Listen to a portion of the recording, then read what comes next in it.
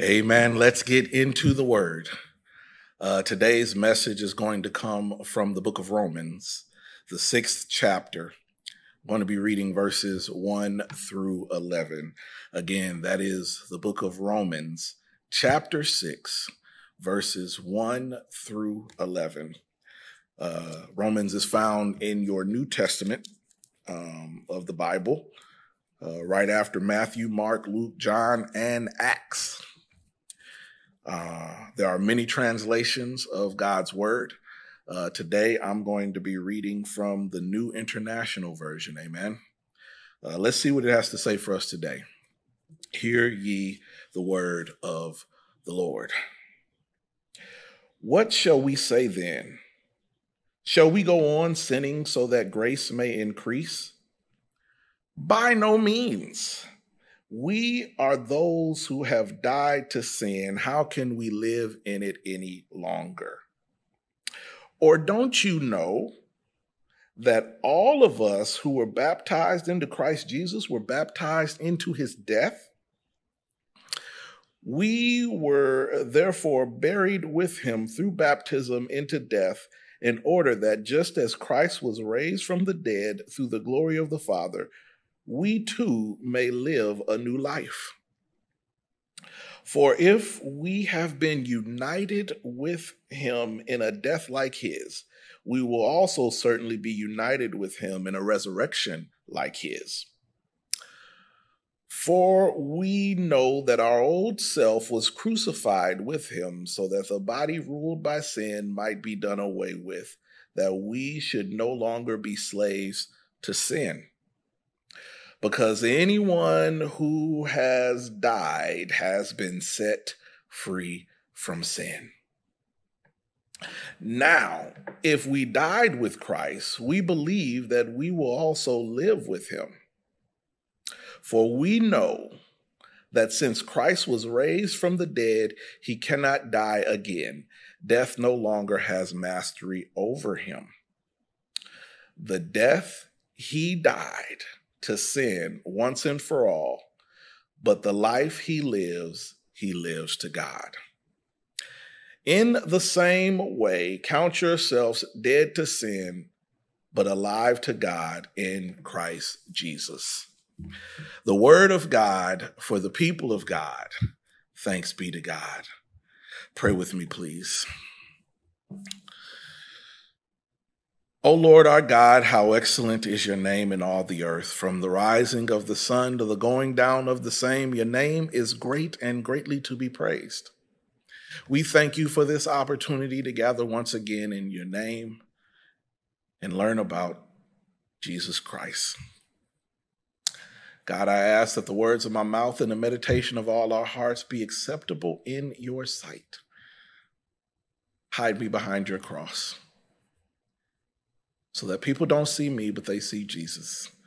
And if there is anybody that wants to know Christ Jesus and the pardoning of their sins, they'll ask, what must I do to become saved?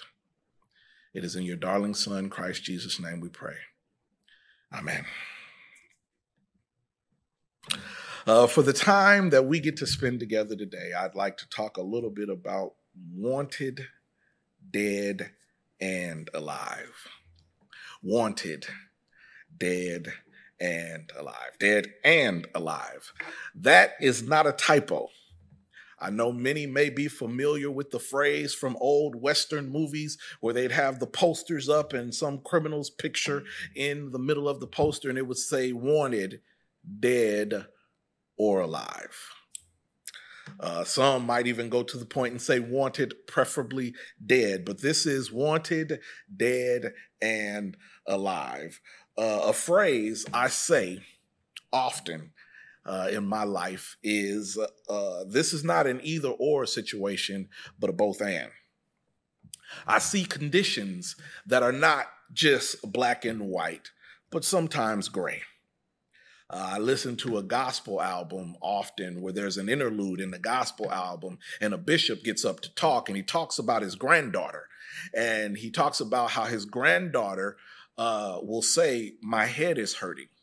And the bishop tells the granddaughter, hey, don't say your head is hurting. Say, I believe I'm healed. Speak it into existence. And the granddaughter, in childlike fashion, says, I believe I'm healed, but my head is still hurting. It is like that in the kingdom of God. Little known fact, but in order to get commissioned in the United Methodist Church, you have to go through several interviews. And in some of those interviews, you get questioned, whether it's a commissioning interview or an ordination interview, about the kingdom of God. And they look for buzzwords.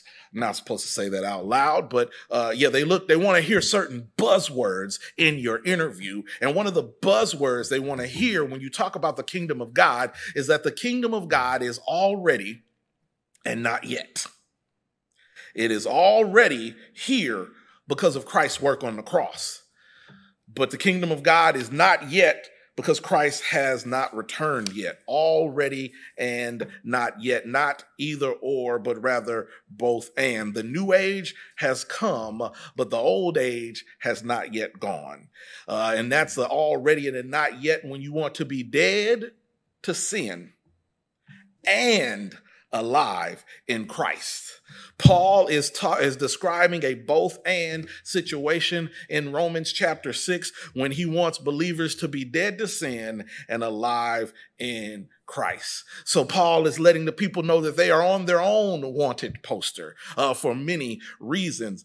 For the early church, it's both a symbolic and a literal wanted. It is true that they are wanted when Paul is writing this first letter to the church at Rome, because the believers, they are in here having a religion that is opposed to the Roman government. Rome is very clear that you have no king except Caesar. And these people are worshiping the King of Kings and the Lord of Lords. And so many early believers were followed, harassed, imprisoned, even executed. And some of those adventures and stories are covered in the book of Acts. And the occasional reference is made by Paul in some of his letters. But if you identified, they didn't call it Christianity back then, they called it the way. But if you were a follower of the way, you could become a wanted man or woman. It was risky business. But the author of the text also says that not only are they wanted because they are being persecuted for their faith, but they're wanted in another sense, a symbolic and spiritual one. God wants us in so many ways. God wants us to walk in the Spirit, to be unceasing in our prayer life, to be holy, and to enshrine our daily lives in the fruits of the Spirit. God wants us to love the Lord with all our heart and all our minds and all our souls. God wants us to love our neighbors as ourselves. God wants us to do these things. And Paul focuses on this aspect of being wanted. And being wanted and a believer and being a follower of Jesus means that we're to be wanted, dead, and alive. And he explains what he means. He doesn't just say that he wants us dead and alive as a phrase, but that comes from the paragraph that I read. The root of it is embedded in the great Pauline metaphor, and it's really not just in chapter 6, but really chapters 5 through 8. And it begins with the crucifixion of Jesus and ends with his resurrection with a burial in between. Paul says that when we were crucified, or when Jesus was crucified, rather, we were crucified with him. So that's one way we're dead. But when Jesus rose from the dead on the third day, we're also raised with him, so we're alive. Dead to sin and our old fallen human nature, and alive in new life in Christ. Both and, not either or. In between, there is a burial. Jesus was buried in a borrowed tomb. When we are baptized, that symbolizes the burial. We go down into the waters and come out revived. More than just wet, we come out with new resurrection and life. And so Paul is telling us that he's arguing that we should start acting like we are dead to sin and not alive to it. Paul says that we should remember that our sinful practices and habits no longer should have a hold on us. We are saved from the penalty, the power, and the presence of sin. And we should not forget that Christ has broken the chains bound to us of our former life. We are dead to that past. It is gone. The baptized cannot remain in sin. The initiated cannot remain in sin. Just because Jesus has the power to make things right does not invite us to continue to do wrong. We are saved by grace, but that is not an infinite do what you want card. When the text starts off in chapter 6, verse 1, where he says, "What shall we say then? Shall we go on sinning so that grace may increase? By no means," it says in verse 2.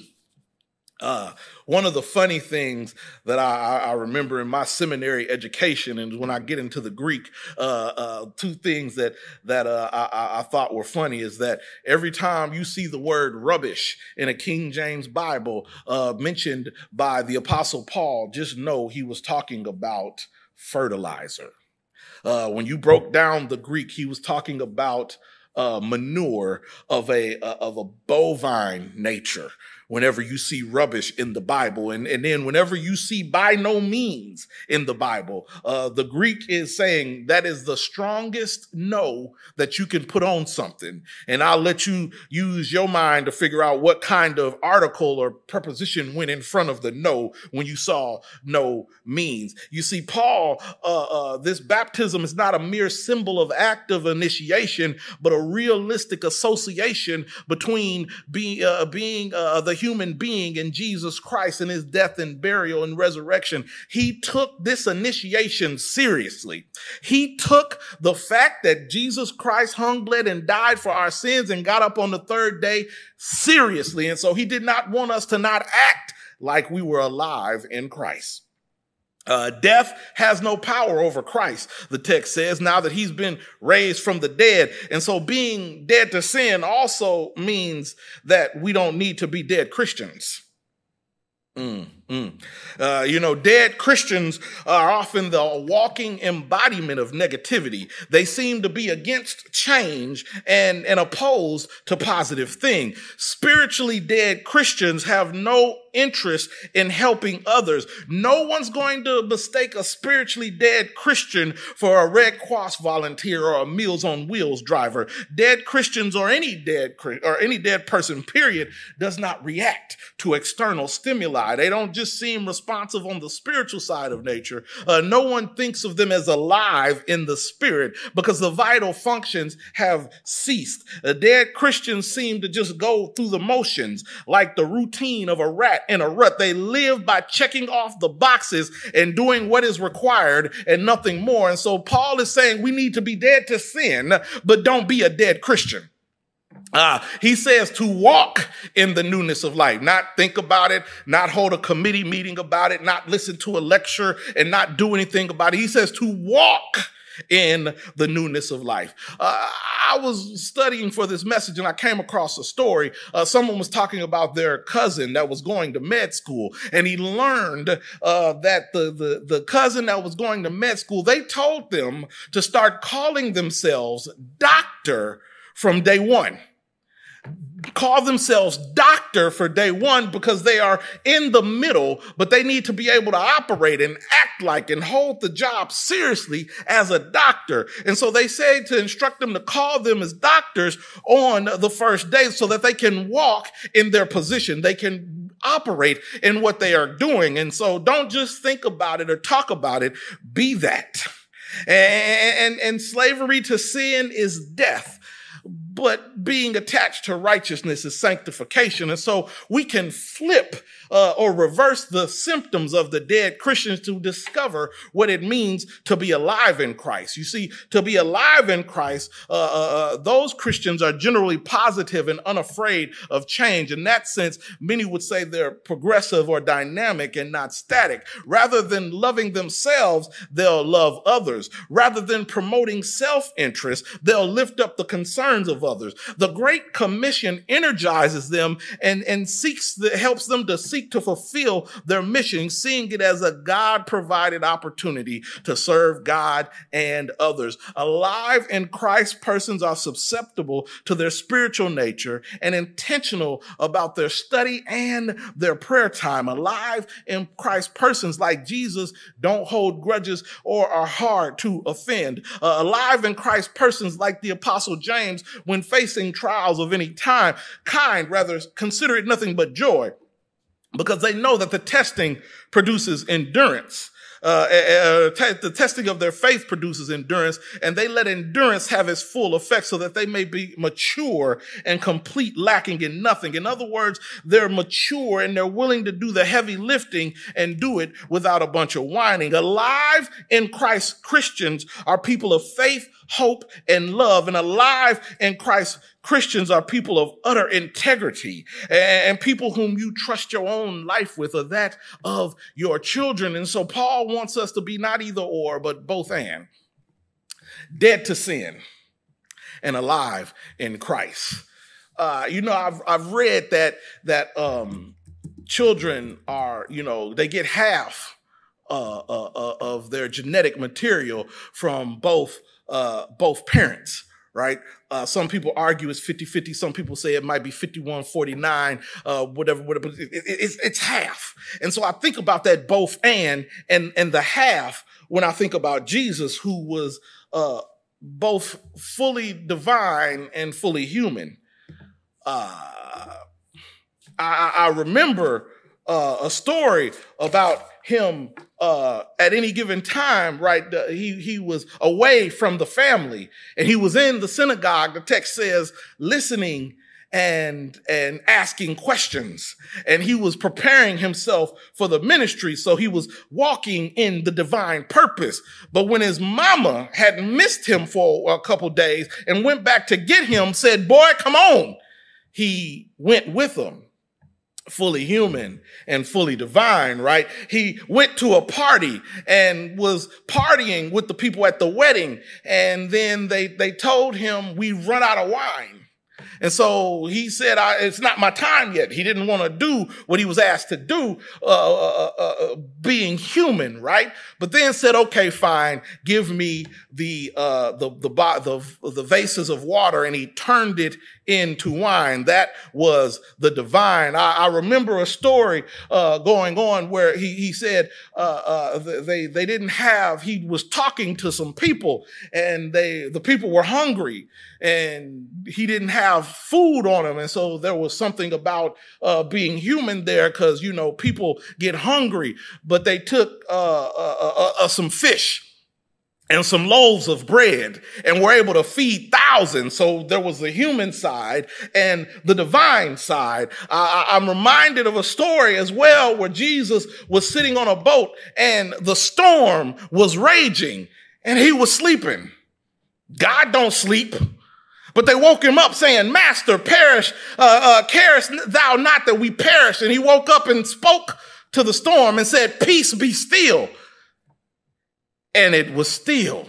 So there was the divine. So he was fully human and fully divine. And he was fully human. And when he took our place and was beaten and put a crown of thorns on his head and blindfolded and punched, and they said, "Prophesy, Jesus, tell us which one of us hit you." He was human when he said, "Father, why have y'all forsaken me?" He was human when everything was going on. He was human when they put him in a borrowed tomb.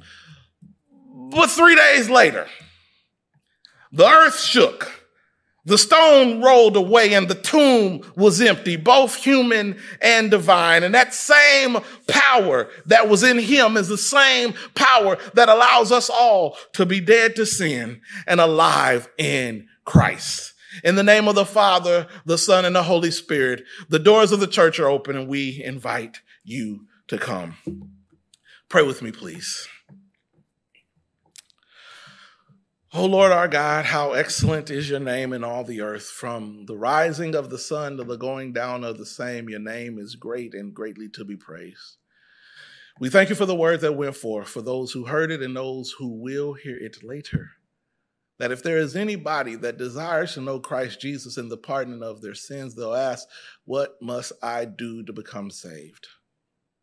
Lord God, we ask that your Holy Spirit spread this word to your holy people, for your holy church, in your holy kingdom. Let this be a seed that is planted in soil and produces a great harvest, 30, 60, 100-fold. It is in your darling Son, Jesus Christ's name we pray. Amen. Thank you so much for watching this video. Please be sure to like, comment, subscribe, and share. Don't forget to connect with me on social media. Pastor Johnny Simpson Jr. on Facebook, at Pastor J. Simp Jr. on Instagram and Twitter. Thanks again for watching, and God bless.